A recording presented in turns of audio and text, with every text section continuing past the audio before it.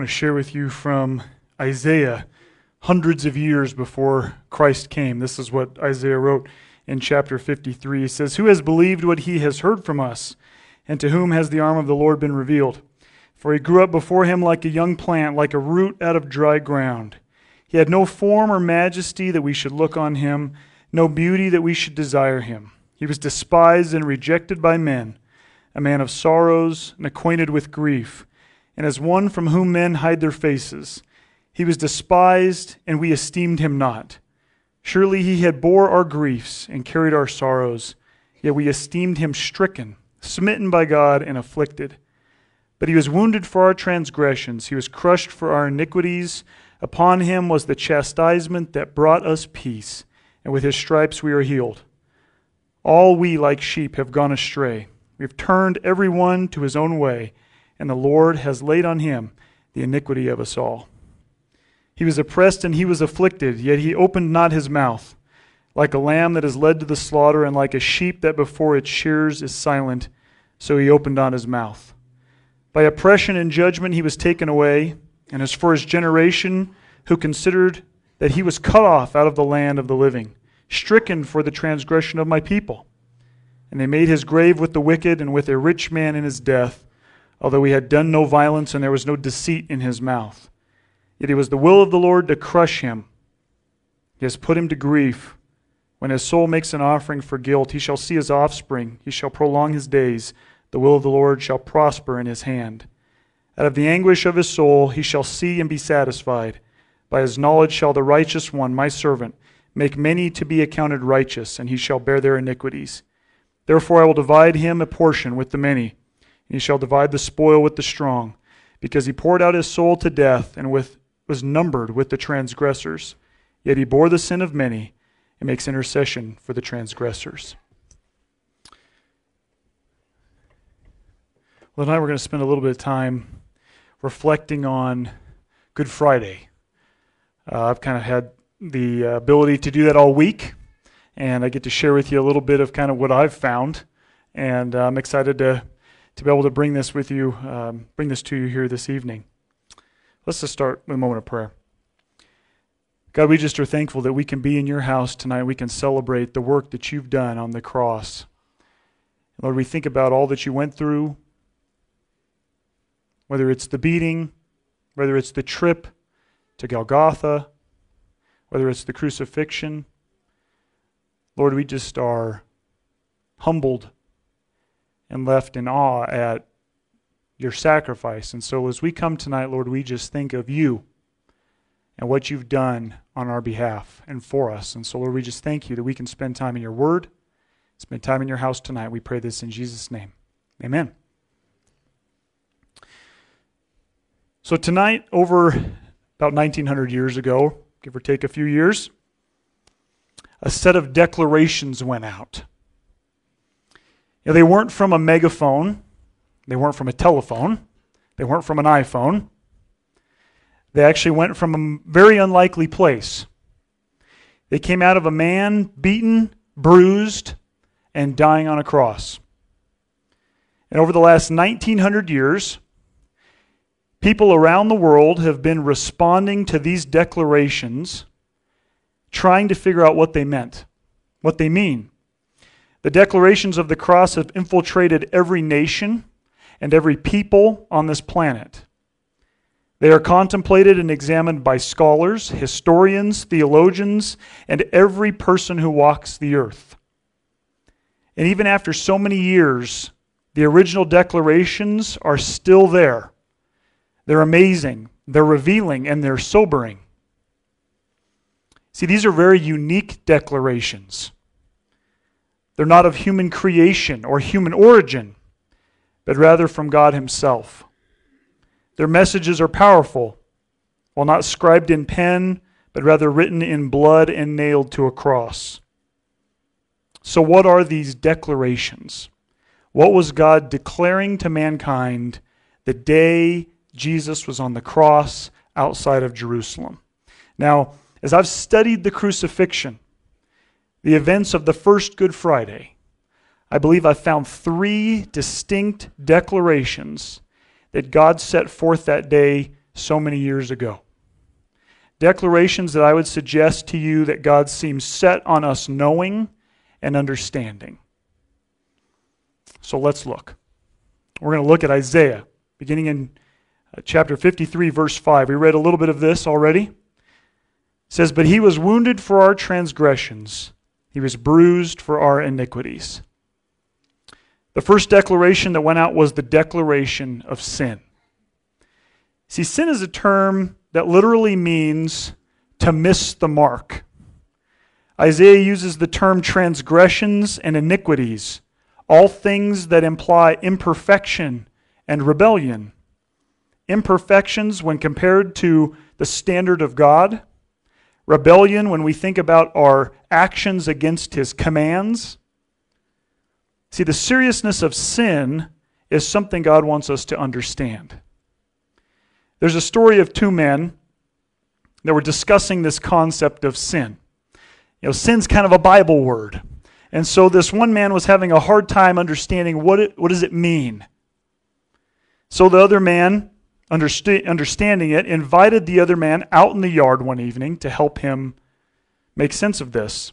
They looked up and they saw the moon in the sky. It was full, it was bright. And the one man looked at the other and simply asked him to pick up a rock off the ground and throw it to the moon. Now the other man, quite confused, he responded with laughing. He knew it was impossible to throw a rock to the moon. So he turned to his requesting friend and he asked him to do it. To which his friend replied, "I might be able to get closer than you, but I'm still a long way off." And therein exists a perfect illustration of sin and the requirement of God to be acceptable to Him. God is the mark in the center of the bullseye. And no matter what we do, we can't even get close to landing the perfect shot. We're so inadequate morally that we can't even hit the target at all. We lack the power and the ability to do what's required. See, sin is defined as missing the mark. God is the one who set the mark by His very character and His being. And no person on the face of the earth before or after Jesus has been able to even get close. So what does that mean when we've missed the mark? This is where it gets a little heavy, because sin has serious consequences. The only way to satisfy the requirements of the perfect are through perfection. When you and I were born, we were born into sin. Our nature was one geared towards self and away from God. And with life came the ability to make choices. And if we messed up even in the slightest bit with this freedom, and even if it was only one time, we were completely and totally guilty before God. You have to remember, in God's presence, only the perfect remains. Absolutely no blemishes.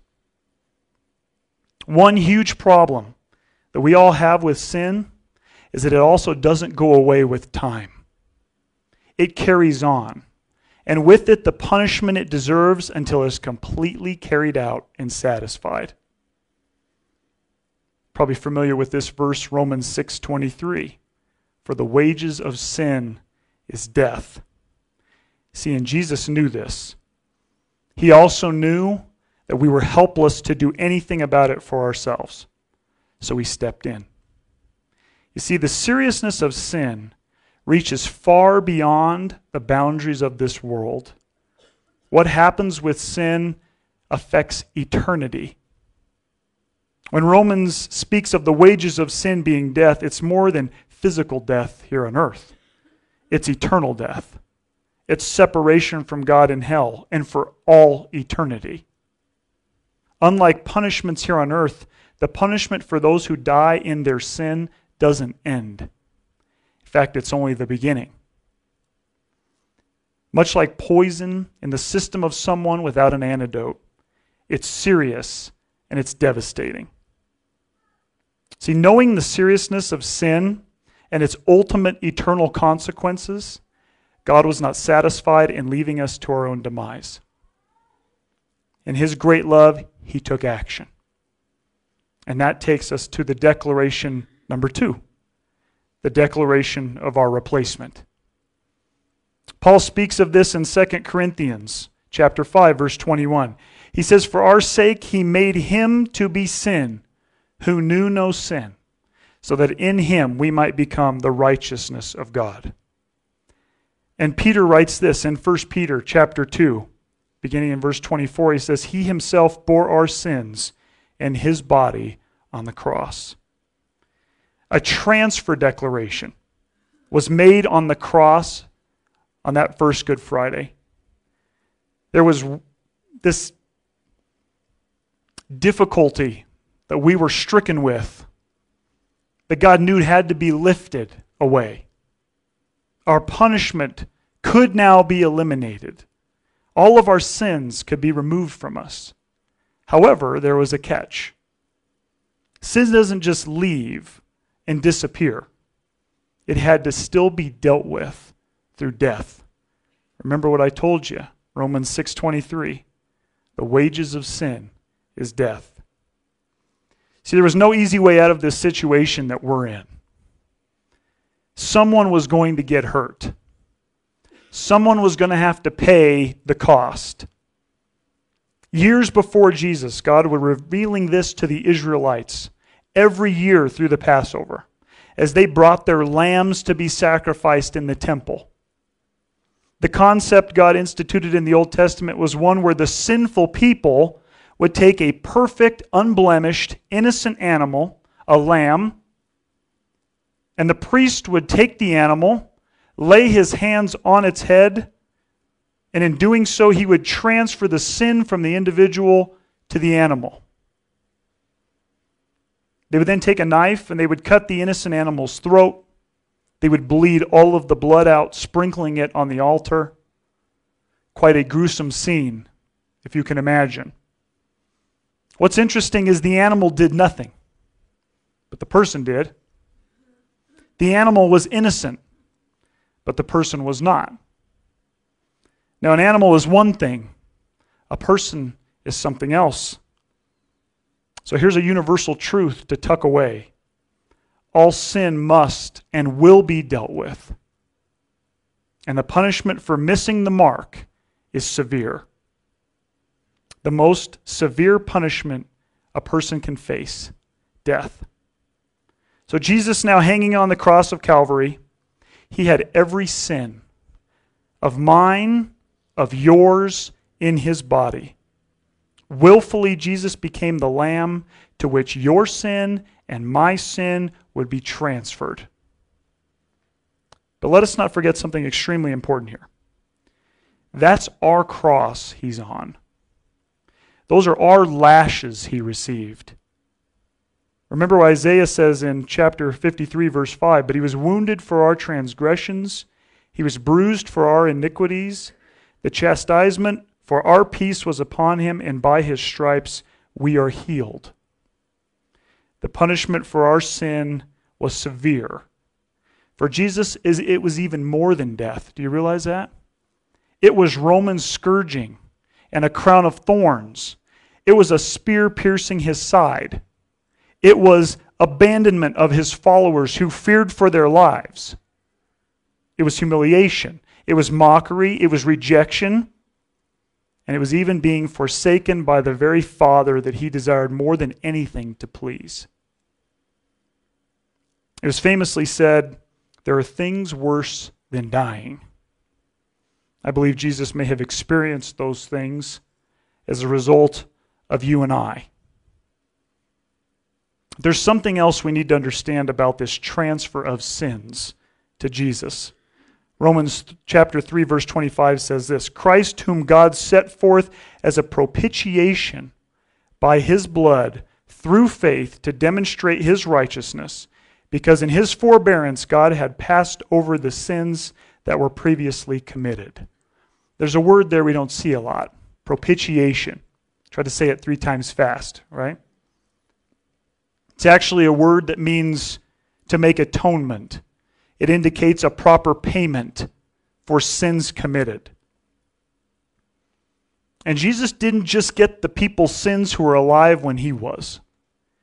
He received all sins for all people in every age for all of time to come. Now notice what Paul said. To demonstrate his righteousness, because in his forbearance God had passed over the sins that were previously committed. God graciously left sins of many unpunished, knowing the plan he had through Jesus Christ on the cross. God doesn't want to punish. He wants to forgive. Ezekiel 18 says this in verse 23. This is God speaking. He says, "Do I have any pleasure at all that the wicked should die, says the Lord God, and not that he should turn from his ways and live?" God's desire from the beginning has been that man would live, not die. And God is more than words. He's a God of action. So he did this in Romans chapter 5, verse 8. "But God demonstrated his love toward us in that while we were still sinners, Christ died for us." Jesus dying in our place allowed God to deal with the real issue that kept us apart. Sin. Missing the mark. We were blinded in our wickedness. We were wrapped up in our sin. And Jesus stepped down from heaven. He took on flesh and hung in our place. After many hours of hanging on that cross, the moment came when Christ spoke those final words, "It is finished." And with those words, he set forth a final declaration. Declaration number 3. This is my favorite one. The declaration of victory. The final declaration that night was somewhat veiled, but no less true. Colossians chapter 2, verse 13 says this, "When you were dead in your sins and in the uncircumcision of your flesh, God made you alive with Christ. He forgave us all our sins, having canceled the charge of our legal indebtedness, which stood against us and condemned us. He has taken it away, nailing it to the cross. And having disarmed the powers and authorities, he made a public spectacle of them, triumphing over them by the cross." Now, I would suggest to you that those individuals there at that crucifixion, that first Good Friday, after Jesus breathed his last breath, were anything but victorious in their minds. They were in despair. They were hopeless. They were afraid. The one whom they were convinced was to bring about the change in the world they were looking for was now dead. It wasn't until sometime later that they realized what I would call the paradox of this declaration on the cross. Jesus, taking his last breath, seemingly dead to this world, delivers a victory to them. When Jesus died on that cross, he not only declared victory over sin and death, but he also declared victory over the powers of darkness that every day are intent on taking us captive. Let me remind you what it says in Ephesians chapter 6, verse 12. "For our struggle is not against flesh and blood, but against the rulers, against the authorities, against the powers of this dark world, and against the spiritual forces of evil in the heavenly realms." You see, Satan's at work every moment of every day trying to destroy everything good and right. He's at work attacking individuals, homes, families, countries, governments, leaders, and even Christians. He's not happy about this final declaration of Good Friday because it's a declaration of victory. See, in Revelation, John actually gives us some insight into what's really going on behind the scenes, the big picture. He describes this image of a dragon waiting to devour a woman's child as she's in labor pains. The dragon being Satan, the woman being the nation of Israel, and the child being Jesus. And despite Satan's efforts, the child is whisked away and taken up to heaven, having gone undefeated in his redemption of mankind on the cross. Then it says this in Revelation chapter 12, verse 17. "Then the dragon was enraged at the woman and went off to wage war against the rest of her offspring, those who keep God's commands and hold fast their testimony about Jesus." See, that's us, folks. But you don't have to be afraid. Jesus declared victory on behalf of those who trust in him that day on the cross about 1900 years ago. For so long, you and I were under the power of sin. And for so many, the power of sin still reigns supreme in their life. I think of those tonight who are just going through the motions of life, kind of skipping along without hope, without the freedom of Christ, and they don't even realize it. The declaration of victory on the cross was over death, but it's also over the power of sin in the life of the believer. No longer do we have to go along quietly, doing that which ought not be done. See, through Christ, if we have our faith in Him, we have the power to overcome sin in our lives. Romans 6, beginning in verse 6 says, For we know that our old self was crucified with Him, so that the body ruled by sin might be done away with, that we should no longer be slaves to sin. On the first Good Friday, God set forth His message to all humanity. For years, God had spoken through the Jews via the law of Moses, but these declarations are for everyone. No longer would we have to live afraid of what would happen if we died. No longer would our sins simply be covered by the sacrifice of an animal somewhere in a desert. Once and for all, our sin would be completely gone, as though it was never committed, like it never happened. Finally, God could look at each one of us as He looks at His own Son, perfect, clean, pure, holy. So tonight you've heard these declarations, but there's a bit of a contingency to them. These declarations require more than hearing. They require responding. The only way our sin is removed from us is if we put our personal faith in Jesus Christ. Jesus has already paid for your sin and my sin. Leaving the gift on the table would be a terrible idea.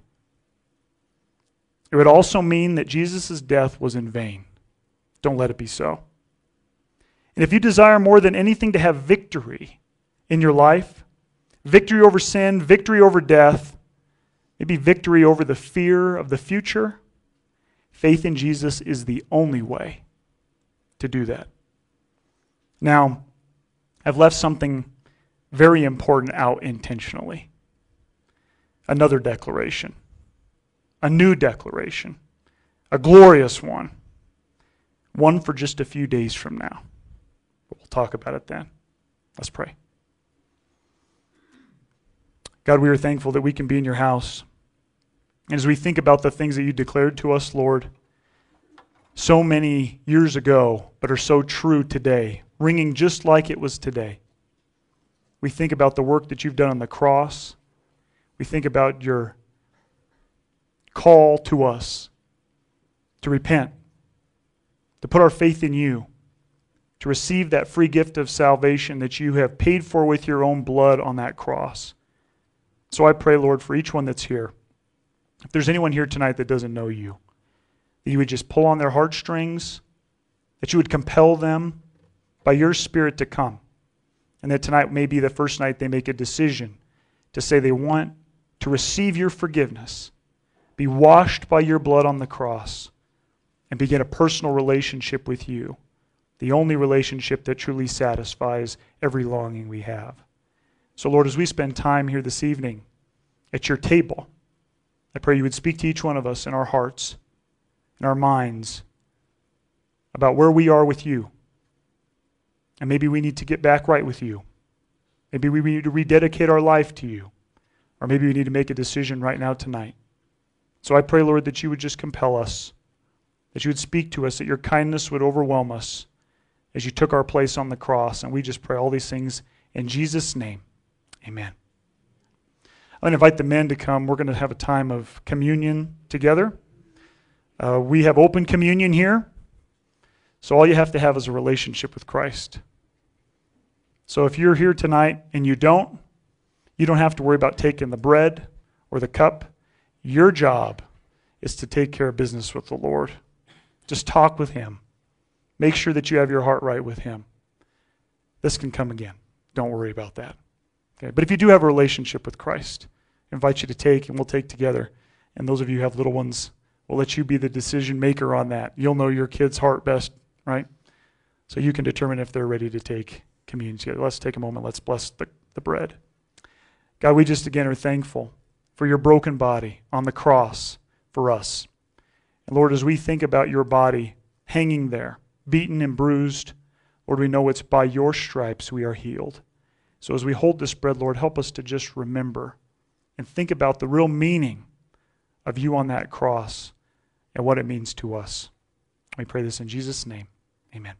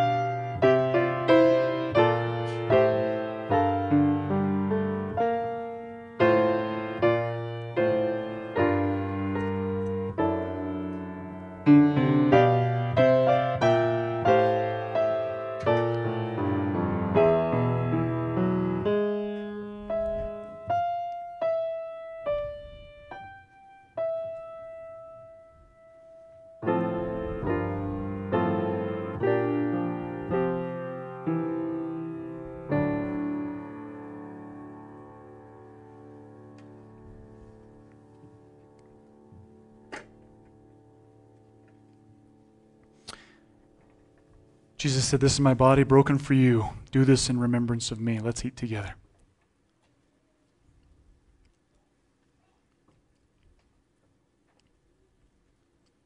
Let's pray. God, we think of the cup. You took it that night, the Passover celebration. And you told us it was your blood and that we would do this in remembrance of you, knowing you're about to pour out all of it on the ground for us. So Lord, as we take this together, I pray that you would just again remind us of the cost of our redemption. We pray this in Jesus' name. Amen.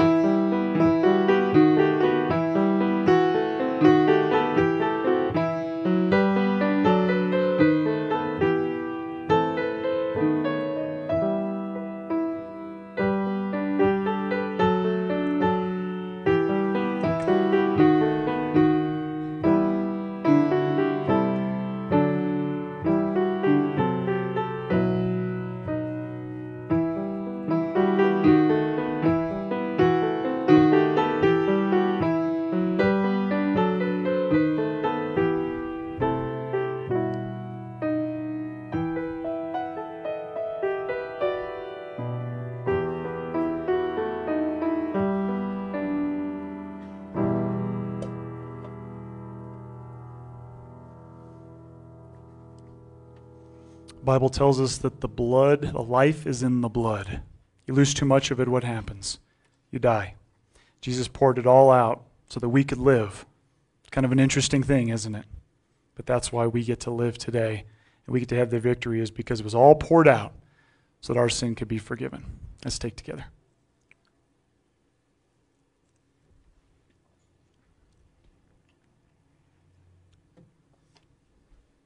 Don't forget, got something going on here on Sunday, right? The end of the story is not tonight. There's got to be the grand finale that we're all going to celebrate together. So you can come to the early celebration, 6:30, have breakfast afterwards, stay for the 9:30, right? Or come to both. Make it a grand celebration, right? All right, let's take a moment and pray.